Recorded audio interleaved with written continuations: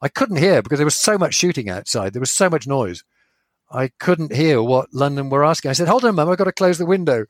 And I heard afterwards that the entire studio said, no, leave the window open, because they wanted to hear the shooting. This is Cold War Conversations. If you're new here, you've come to the right place to listen to first-hand Cold War history accounts. Do make sure you follow us in your podcast app or join our emailing list at coldwarconversations.com. In this episode, we talk again to Mark Brain, who worked as a Reuters and BBC journalist during the Cold War. This time we are in Romania in December 1989, where riots, street violence and murder in several cities over the course of roughly a week led to the Romanian leader Nicolae Ceausescu to flee the capital on the 22nd of December with his wife. We hear the challenges of being a journalist in what was effectively a war zone without the risk assessments and protective gear of the present day. If you're enjoying the podcast, please leave written reviews in Apple Podcasts or share us on social media. By telling your friends, you can really help the podcast grow. If you can spare it, I'm asking listeners to contribute $3 per month to help keep us on the air. Larger amounts are welcome too. Plus, you get a sought-after Cold War Conversations coaster as a monthly financial supporter, and you bask in the warm glow of knowing that you're helping preserve Cold War history. Just go to coldwarconversations.com/donate. Back to today's episode. This is part 3 of 3 episodes with Mark, and it's been an honour for Mark to share his stories with us in such an honest and revealing fashion. We welcome Mark Brain back to our Cold War conversation. Tell me about Romania in 1989. I thought you were going to say, tell me about Romania in 90 seconds. Without deviation, repetition, or pausing. Right, Romania in 90 seconds in 1989. Having missed all of the big stories, doing my bit covering the diplomatic dimension, and that had to be done from London. But I was very aware that this was my patch. This was a patch I'd been covering for years, and this was the biggest story on the planet, and I wasn't there. So Thursday the 21st, we'd been getting reports from Timișoara. There was shooting. Clearly things were not good, were interesting in Romania. The last domino to fall after the Czech Republic had gone and Todor Zhivkov had gone in Bulgaria. So apart from Albania, Ceausescu was the last old guard holdout. And he, despite what was happening in Timișoara and the shootings there, had thought he was still in control. He had this hubris. He and Elena Ceausescu genuinely believed that the people loved them, that this was a passing problem. He went on a state visit to Iran, totally convinced that he would be fine. There wouldn't be a coup against him in his absence, which is true. There wasn't. But while he was away, the revolution, the resistance began to brew pretty intensely. And he came back. So it was based in Timișoara, and it was sort of under control. The army was still on top of it. The Securitate was still loyal to Ceausescu. And he came back from Iran triumphant and full of his misplaced pride and confidence, and called this big rally on Revolution Square on Thursday, December the 21st, I think it was. And I'm following this on the morning of that Thursday, and preparing and thinking, if this one blows, this is a story I need to cover. I got to be there, even though Christmas was coming up. So I got a call from Mick Atkin, an old Leeds University colleague of mine, fellow student. We both studied Russian together at Leeds in the 68 to 73. And Mick was by then working with BBC Monitoring. And he gave me a call as diplomatic correspondent and said, Mark, I think you need to know. We've just been listening to the broadcast from Revolution Square, and we're pretty certain that we're hearing chanting, and they've just cut the broadcast and they've gone to music. Really weird what's happening. I think you need to know. And I thought, hello, this is it. So I put a report straight away on the BBC and said, what Mick had reported, and we had a clip of the sound, and actually you could hear in the background Jos Communismul, down with communism, down with Ceausescu. Of course, history now, we know what happened, and the crowd turned against him, and he went inside and flew off on the helicopter and all of that. On that day, well, I now was in hyperactive mode. So on that Thursday afternoon, I said to my BBC bosses, guys, I got to be there. We didn't have anybody in Bucharest, and I knew Romania. I'd been the correspondent covering Romania in the early 80s, so I had a pretty good claim to go. John Simpson for BBC Television was making similar arguments to the television lot, but in those days, radio and television didn't even talk to each other, let alone cooperate. So I said to my bosses, to Peter Brooks, who was the entire foreign desk, one man, Bush House. Actually, no, Ian Richardson was with him as well. So it was a tiny operation. And I hope Ian Richardson listens to this. You ought to talk to him, because he was with us in Beijing in that summer. It was a very important part of our operation there. Anyway, so I got permission from the Beeb to go. So I summoned up, I got a suitcase, and put just a huge pile of tapes, blank tapes, equipment, a mutter box, which was an Ian Richardson invention, which you used with crocodile clips to connect onto a telephone to enhance the volume of the report down the telephone line, because you didn't have broadband or anything like that. Yeah. So mutter box, I had a mutter box mixer, which was state of the art, really amazing. And $10,000 in cash, which I managed to get from, I don't know where I got it from. Somebody managed to conjure up $10,000 in cash.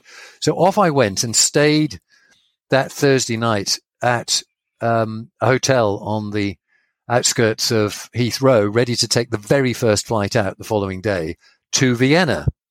Via Vienna to Belgrade. I was thinking probably the best way in, because Romania is very big, to get in through Hungary from Vienna is going to be difficult, because they closed the borders and so on.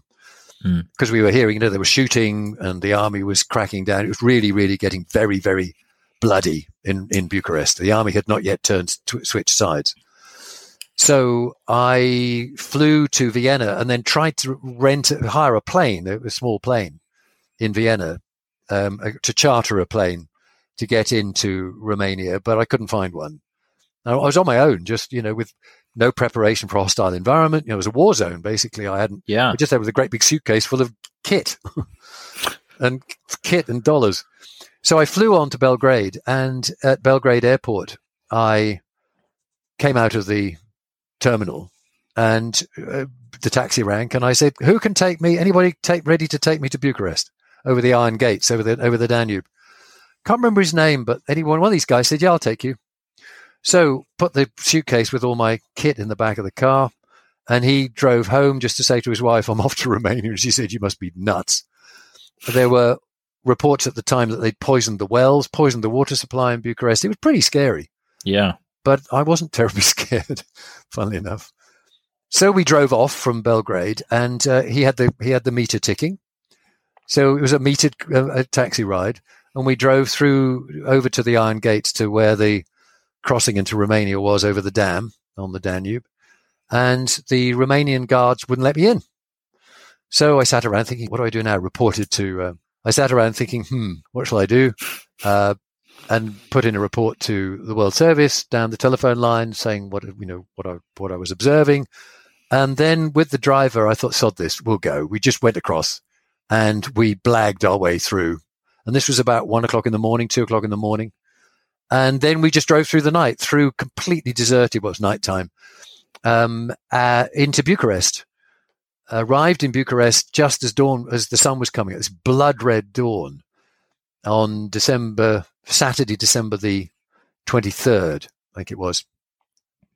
So Friday I got to Belgrade, then drove in overnight Friday night into Bucharest. And we tried to get across the main square outside the Intercontinental Hotel, where all the foreigners would always be put up. but there was shooting and there were roadblocks. The army had switched sides in the meantime. So now it was a kind of civil war, and the army were fighting the Securitate. So I skirted round. I got the driver to skirt round Revolution Square, not Revolution Square, round in front of the Intercontinental, just to try to find a hotel, because this was about London time. This was about 8:00 in the morning. So the Today program was still on air, and I thought, I've got to get onto the Today program. Yeah, that was the top priority. So we drove round the edge of town. And there was a lot of military around, and you could hear a lot of shooting. And I managed to find a hotel called the Hotel Modern, about 10 minutes walk maybe 15 minutes walk from the Intercontinental. And I pulled up outside, and I said to the driver, "Wait a minute." Went in, and I said to Veronica Munteanu, who was the hotel manager on the desk, I said, didn't know her name at that point, needless to say. I said, "I'm from the BBC. I've just arrived. I've got to get a telephone line to London. Can you get me a telephone line to London?" She said, "Yes, we'll try." So I went up to a room, and I got a hand-knitted telephone line to London. Sent the driver off, and with $1,870 in his pocket, which is the most expensive taxi fare I've ever paid. And this is 1989. That's a lot of money. Did you get a receipt? I got a receipt. Good. I can send you a copy. I've got scanned receipt. I did. You had to have receipt. Oh, fantastic. Anyway, so I got a line into London, which I then kept open for the next week. I didn't let go of that line because it was really hard to get telephone lines out of Bucharest. I kept that single line open for 1 week as the story unfolded. So I reported live into the Today program. And I remember I couldn't hear because there was so much shooting outside. There was so much noise. I couldn't hear what London were asking. I said, "Hold on, Mum, I've got to close the window." And I heard afterwards that the entire studio said, "No, leave the window open, because they wanted to hear the shooting. They wanted the sound effects. They wanted sound effects. They were the real thing, mate. Yeah, I know. They wanted I know. So did you beat John Simpson to oh, dear. the punch or not? I have never in my life met John Simpson. I didn't meet him there. We were there for 2 weeks overlapping. He was in the Intercontinental Hotel doing the TV operation. Yeah. Very, very bravely. So we were actually going down to Revolution Square and reporting the same story, but we never teamed up at all. I mean, it was bonkers. I mean, so how the BBC worked in those days, and it was a jolly good thing that it doesn't work like that anymore. So I was reporting for radio from the Modern, which was not very modern. Oh, and Veronica, the acoustics were terrible in the room. So I said to Veronica, I need some sound padding. So she was just wonderful. We got some mattresses from all the rooms, put them up against the wall, and nailed them to the wall with 6-inch nails. And I've got a photograph of that. You've actually got the sound proofing in this room with these mattresses nailed to the wall. Wow. But John was reporting from the Intercontinental. Everybody else was in the Intercontinental, and I was completely on my own with this line. I didn't dare leave the Modern because I had this line into London. So I would go out for 2 hours, go and walk around the square and find out what was going on, talk to people, get sound effects, get a sense of what was going on, go down to the Central Party headquarters, the old former Central Committee building. The army were still shooting at snipers. It was, pretty bloody. The library had gone up in flames. I had a bullet go right past my ear as well. You can hear that on one of my reports. Very irresponsible, to be honest. Flak jackets or anything, forget it. We had no gear whatsoever. And I'd go back then to the hotel, beetle back to the hotel at speed. And with 10 minutes flat to the top of the hour, we'd put together a 90-second report written in 10 minutes. I've never written so fluently in my life. And then go live into the top of the hour, sort of every 2 hours into Radio Newsreel or the 6 o'clock news or wherever. And you weren't afraid of being shot? Ian. Hi, this is Rhonda in Virginia, and I support Cold War conversations because I think the work that Ian is doing is critically important. I think it's vital to record the firsthand accounts of people who lived and experienced the Cold War because it illustrates history in a way that a book never can. So thank you so much for the podcast. It's my favorite podcast, and I look forward to it every week.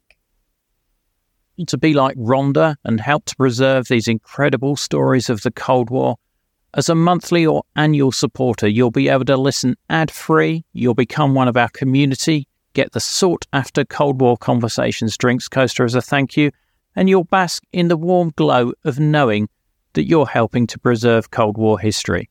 Just go to coldwarconversations.com/donate to find out more. If anybody listening to this is curious about how somebody can have such a crazy experience and not be afraid, a bit of personal revelation. I've actually just had a formal diagnosis of Asperger's, which explains my difficulty with marriages through the years, which I finally got the hang of. And funnily enough, makes me quite a good psychotherapist now. But looking back, I can see that was why I was fearless. I mean, it bounced off the sides. Crazy. The most frightening moment I ever had was in Kosovo in the beginning of 1990, because I'd just finished covering the end of the last conference in Belgrade of the Yugoslav Communist Party, the League of Communists of Yugoslavia. Interviewed Milosevic at 2:30 in the morning, and I really felt in the presence of evil. I didn't put that on my list. Literally, I felt in the presence of evil. And I went down. Why did you feel that with Milosevic? Icy cold. It was like shaking hands with the ice queen. The most extraordinary experience.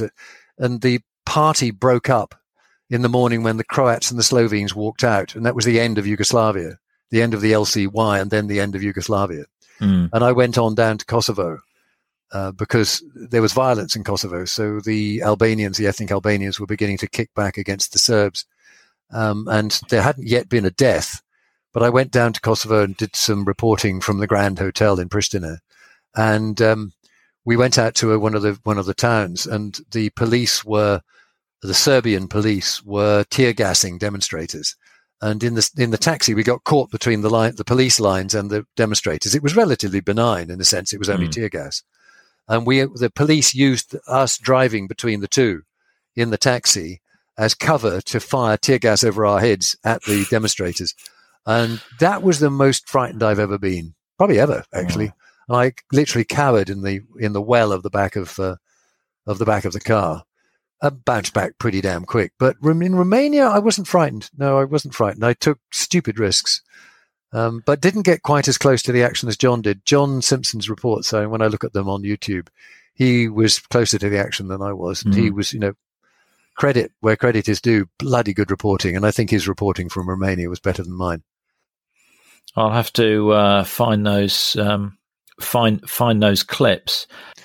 There are some on my there's some of mine on my website on Psychotherapist if you want to feed them in. Yeah. Thank you. What was the BBC's guidance for you there? Was it like, don't do anything stupid, or what? What was the guidance, and what was the, if you had got killed, were they paying for life insurance, or what was the deal being a journalist in a situation like that? There wasn't one. Go and report. It was, and that's it. The naivety of it is one of the reasons that through the 90s I became very involved with hostile environment training and getting people kitted out, and coordinated in a much better way to cover bad stories like that in ways that wouldn't get them killed. The BBC changed its culture completely with the death of John Schofield in Croatia during Operation Storm. In June, summer of 1995, and Chris Kramer, who was then head of news gathering at the BBC, when John got killed by a Croatian sniper. I can't remember which sniper it was. Maybe it was a Serbian sniper. He was in a place, actually he shouldn't have been, but he was doing a job of work that he thought was a good one. He had all the gear, had helmets and flak jackets and so on, but there wasn't a proper coordination of BBC news gathering. And so the BBC was shocked into action in 1995 and completely changed its culture to train everybody up for hostile environments, including ultimately the psychological impact of reporting from hostile environments, which is an area that I then went on to specialize in. But when I did it, Peter Brooks and Ian Richardson said, off you go, sonny boy. They were wonderfully supportive. And I went in naked, basically, and survived it. Being in a situation like that, you must have seen some sights there that you'd never seen before as well. Well, I remember going to the mortuary in Bucharest with I lost count of the bodies, at least 60 bodies, and young people just piled up because they had so many come in from the protests and the shootings on the main drag down the middle of what's it called, Magurianu, I think, the main drag through the middle of Bucharest, and they piled the bodies up in the mortuary in the cool house, and they hadn't had any time to treat them with any dignity. I mean, they were laid out, but these young people, it was quite a sight. It was quite a sight. That must be something that really stays with you, being through something like that and seeing things like that. Yes, and no. Maybe because I'm Asperger's, I was able to experience it and report it very objectively. In fact, I think what did happen to me, what stayed with me, was that I was very inspired, very worked up emotionally about the meaning of the story I was covering. And I'd had that on Tiananmen Square as well. And that my journalistic judgment took a really nasty jolt. I did a lot of good reporting, but there were one or two reports where I sort of lost the plot, to be honest. Lack of sleep, particularly from Beijing. I thought that the army were going to be siding with the students and the demonstrators, the 38th Army that was coming into Beijing.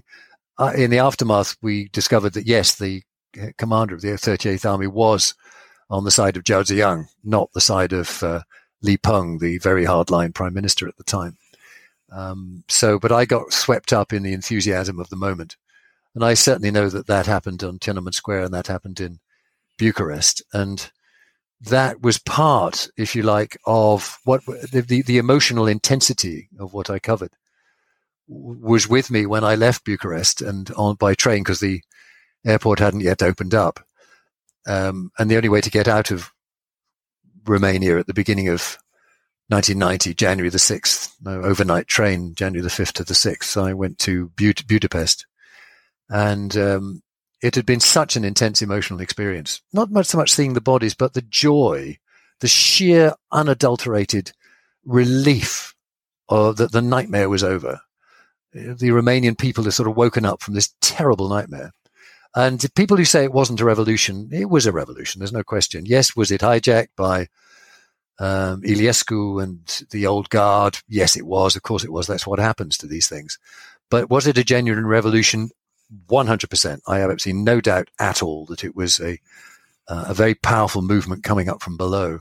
So it was very affecting. And I'm not a cynic.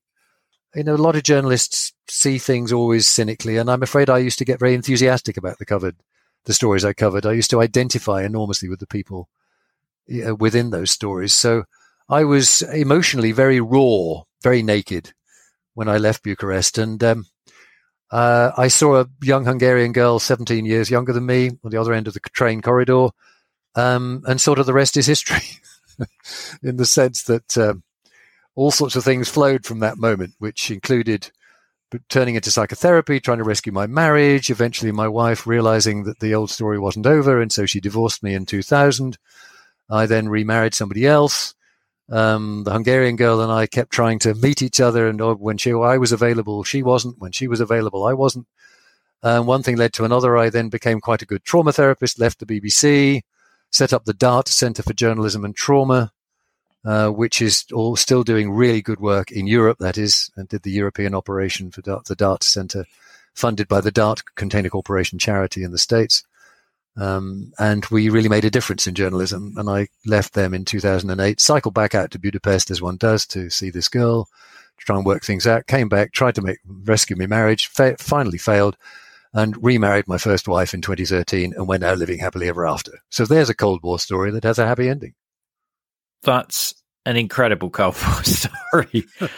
So appreciate you sharing that with me and the listeners. But there's a few more bits I just want to dig into. Yeah. There's Vasil Bilak. Oh, good grief. Yes, we haven't done Vasil Biljak. There's a little hook on the L because he's Slovak. So Biljak. It's a soft L. Like a Russian ya. Right. Okay. Okay, Vasil Biljak. So, right. Yeah. nasty old hardliner. So the story about Vasil Bilyak is in 1982, I think it was, around the time of Able Archer, the famous NATO exercises in West Germany, which the Russians misinterpreted as preparation for a nuclear attack, where the Americans were bringing Pershing and cruise missiles to Europe, and the Russians were threatening and then threatening to deploy and deploying SS-20s much closer to Western Europe to shorten the time. So it was really the absolute height of the Cold War. Yeah. That was 83. 83 Able Archer. So it must have been, right, 83. So that was when I had it must have been working with the STB, but a Brit who'd stayed in Czechoslovakia after 48, 49. And he was a lovely man, who was a sort of journalist on the fringes of, and he certainly had good connections into the security apparatus.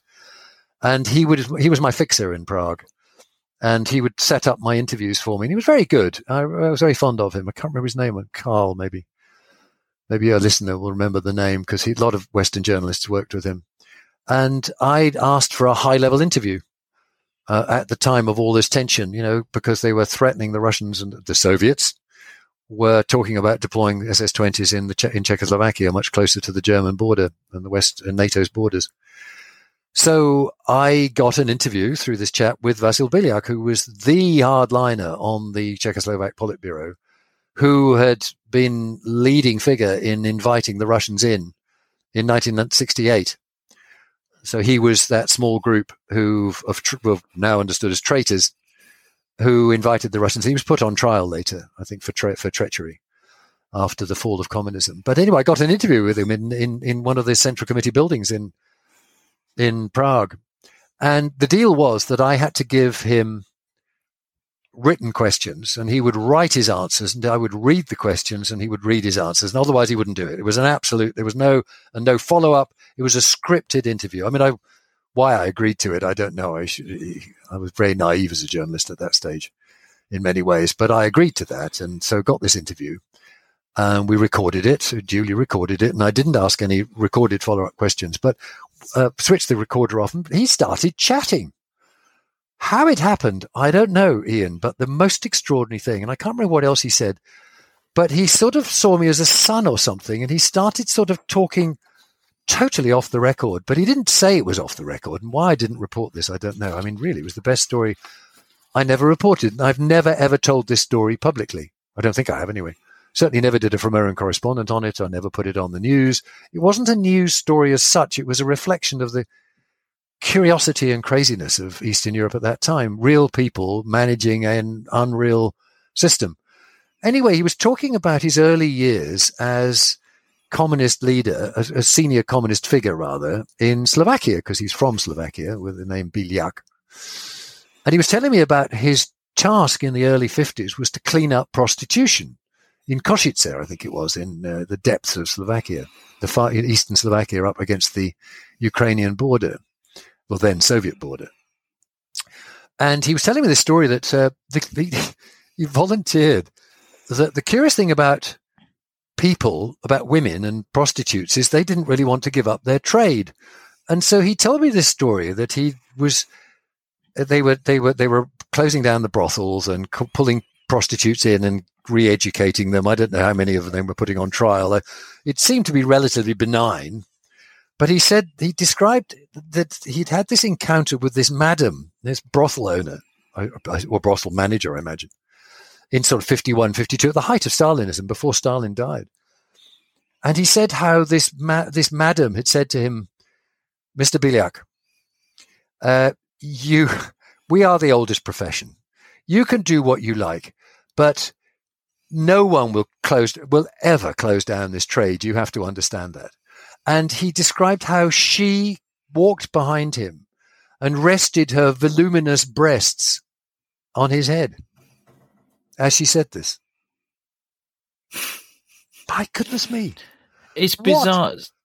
What was he doing telling me that story? I mean, I could have put that on air. I mean, yeah. What at the height of Able Archer, the story was, the Czechs are threatening this, and it was quite a big story. It led the World Service for several hours. But if I'd added, oh, and by the way, Vessel Bilak described how this prostitute, this madam, plonked her vast breasts on his head and said, you'll never wipe us out. There was nowhere to put it. Yeah. I mean, it was almost as though after he'd done the scripted interview, the mask fell and he would just chatted with you. He was just human. Yeah. Yeah. I think he was sort of, I was quite an engaging young man. I was sort of quite good at interviewing because I wasn't sort of heavy and political and attacking old John Humphreys or anything like that. I was quite kind and curious and open, and I think he trusted me in that moment. But I don't know whether he planned, whether he thought I was going to report it, or I think he probably said, don't report this one, but let's talk about human nature. So I came away with an awareness, which I knew from East Germany, that these are ordinary people. Crap system, but perfectly ordinary people. Yeah. Yeah. But it's interesting seeing behind that, because the only image you see of these people most of the time is the official image. And it's often, really difficult to just see them as people who have kids who don't behave and, the same stuff that everybody else has to deal with to some degree. Yeah. But I think, looking back, when you think of the messiness around the demise of East Germany and the confusions over the press conference when Schabowski says, what's this here? Something about sort of, anybody can travel. Yeah, it's probably starting now.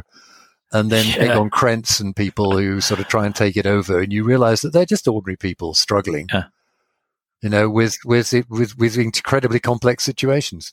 And so much of history is not conspiracy. It's just cock up. Oh, totally. Totally. The stories that came out with the end of the Soviet Union, when we realized that this vast, great Soviet military machine threatening the West, they were terrified. They genuinely thought the West was going to attack them, and they were monitoring lights going on and off at NATO headquarters, thinking this is signaling the beginnings of an attack. You can make it all ideological, but actually it's intensely human. Yeah. And it's also groupthink, that people in a closed environment begin to hear their own feedback and persuade themselves of the truth of whatever crazy idea they've come up with. But that was the thing with Abel Archer, is that Andropov had put this Operation Ryan in place, which was to look out for the KGB, to look out for signs of military preparations, such as lights on in offices late at night and stuff like that. And the KGB, knowing that's what Andropov wanted to hear, were trying to find stuff that matched up to that, rather than actually look out for legitimate military preparations. Well, the fascinating thing that I probably need to write a book about, Ian, if I ever get round to writing a book, or at least include or write about. I don't know if I ever will at this stage in life, but the psychology of all of this fascinates me. And I now work with individuals with trauma, the aftermath of trauma, whether it's war trauma or rape or car crashes or just childhood and boarding school and parental divorce and, sexual abuse and the stuff that just being bullied on the playground and mummy not getting it. This is the stuff I work with all the time. And the fascinating thing about human nature is that we assume that our internal reality is a kind of shared reality. So if I, working in the KGB and being Russian, experience the world through Russian eyes, and we do mokrie работы, whatever the word is, wet jobs that the KGB do, where we assassinate people we don't like. And we assume that every diplomat is an undercover spy, and certainly all the journalists are, because all ours are. So the Russians absolutely projected their understanding of themselves out onto the West. So they assumed that the West must be like us, just like the West assumed that the Russians must be thinking like us, building all of these things. They're bound to want to use them or whatever. So the misunderstandings that happen when you assume that your internal reality is also the opposite number's internal reality. I work with couples a lot, and introducing them to the idea that life is not the same on the two islands you live on. You have a bridge between you, but life on Venus is not the same as life on Mars. Don't assume that your partner is experiencing things just the way you are. And the difficulties you have in individual relationships are all just acted out on an international level, there's no difference. Mm. And it's just people screwing up, trying to get things right, getting them right sometimes, a lot of the time screwing up. And you just hope that you don't have an awful lot of people dying in the process. That's a really interesting insight.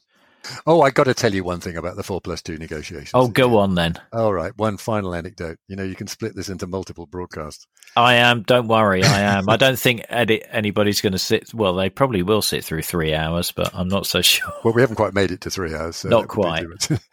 Anyway, the Germans called them, of course, the 2+4 negotiations. The 2 Germanys plus the 4 Allied powers. Well, we called them, being the Allied powers, and me being diplomatic correspondent, we called them the 4+2. So the negotiation went around Germany. There was one in East Berlin. There was one in Bonn. I went to most of them, and the one in Berlin, in East Berlin, which was, of course, still East Berlin, although the wall was open. Shevardnadze was there with a couple of senior generals, I think, were with him. And we had the negotiating teams. It's a bit like what's happening in Brussels at the moment about Brexit and how well that works out. And the negotiating tactics of the Russians at that point were they were negotiating with a very, very weak hand. Their whole system had basically fallen apart. They were falling apart. The Soviet Union was beginning to fall apart. They really didn't have very much clout at that point, but they were rattling their sabers as loud as they could to try and force the West into, ideally, German neutrality. They wanted to get the whole of Germany, if it was going to be reunited, they wanted it neutral, and they wanted an overarching, CSCE European peace concord that included Russia with a major voice, sort of the end of NATO, but just a pan-European security system. And of course, the West was having none of this and didn't trust the Russians as far as they could throw them. And in Berlin, Shevardnadze, it seemed to be going well. The negotiations seemed to be going well. And then suddenly, Shevardnadze throws down the gauntlet and says, we insist on, played his trump card. We insist on neutrality. I can't remember the other details, and no membership of NATO for Germany. And Hella Pick from The Guardian, bless her, and one or two others took it at face value and thought, oh my God, it's all falling apart. And the Russians are going to pull away and in anger, and they won't agree to anything. And I thought, hello, I know the Russians. They're trying to sound much stronger than they really are. And this is Shevardnadze. I got the intuition was dead right at that point. Shevardnadze was acting tough so that he could say to the generals, see, I tried. You wanted the neutral Germany. I did my best. I promise I did my best. You see, it didn't work. And we had to agree to reunification on the West's terms. Basically, the whole of Germany joins NATO, which is exactly what happened. But the negotiating tactic was to make a huge amount of noise, hoping to not so much to persuade the Western negotiators to make concessions, but to convince those behind you, the hardliners in Moscow, that you really are busting a gut on their behalf.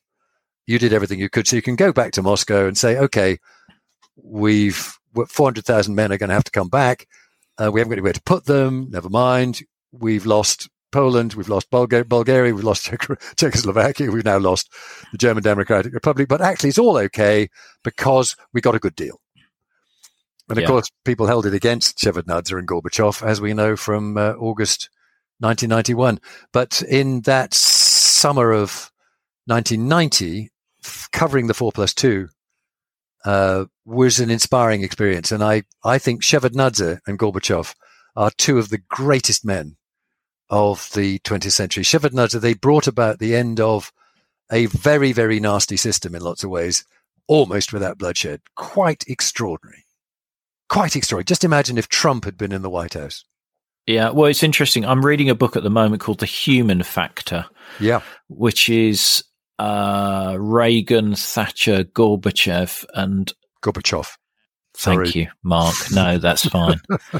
That's Ceausescu, Gorbachev, Khrushchev. Yep. There you go. It's an E with 2 dots over it. Okay. And this book is sort of talking about the fact that it was really just almost the right people at the right time. Totally. I did a radio documentary on that called Mind Games. It was nominated for a Sony Award in 2000. When did I do that? 2001 with Simon Elms of BBC Radio 4. And we interviewed Baker, James Baker. Yeah. We interviewed Douglas Hurd, who was Foreign Secretary at the time. And I wanted to get Genscher. I wanted to get the four foreign ministers, Genscher and Shevardnadze. Genscher said no, unfortunately, as did Shevardnadze. So our representative from Central Europe. So we had Hurd, Baker, and Miklos Németh, the Hungarian Prime Minister who opened the border to Austria. Yeah, who gave the orders for that to be snipped through. Yeah. And Németh was really impressive. So we had those three big interviews, big set piece interviews, looking at the psychology, looking at the moments of movement between the relationships between between the men in the room. It was nominated for a Sony Award. We didn't make it, unfortunately, but we also then interviewed Gabriel Rifkind, who's a psychoanalyst from North London, who works on conflict resolution in the Middle East, Palestinian, Israeli, and she's extraordinary. And we had her commenting on the psychological dynamic of those years. It could have gone much deeper. I wasn't ultimately terribly pleased with the documentary, but we had a go at doing exactly what that book you described did, because that's how it happened. It was individuals making it happen. Yeah. Well, this book's about to be published, I think, and they've sent me a review copy, and I'm going to interview the author in a week or so. On my cyclotherapist.com website, I've got the program, the full Mind Games program, which you can listen to. Right. Okay. This sounds like there's a lot more on your site than I thought there was. Look under old BBC radio programs or something. There's a whole load of recordings, loads and loads of recordings. I just put my archive up. Okay, but it's been a great pleasure. Lovely to talk to you, and thank you so much for your very kind and open interviewing. It's been a total delight to talk to you. And we have further photos, videos and information on this episode in our show notes, which will show as a link in your podcast app.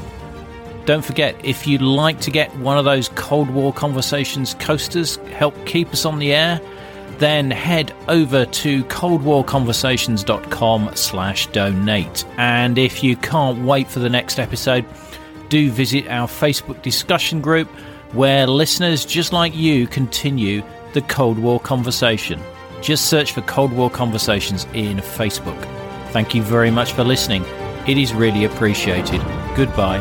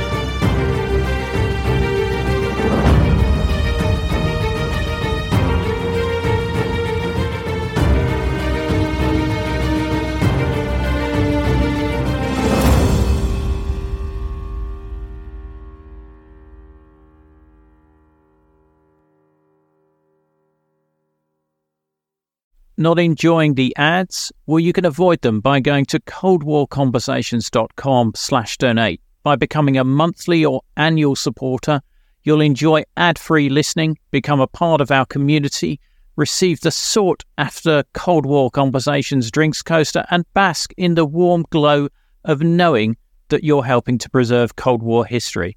Just go to coldwarconversations.com/donate for more information.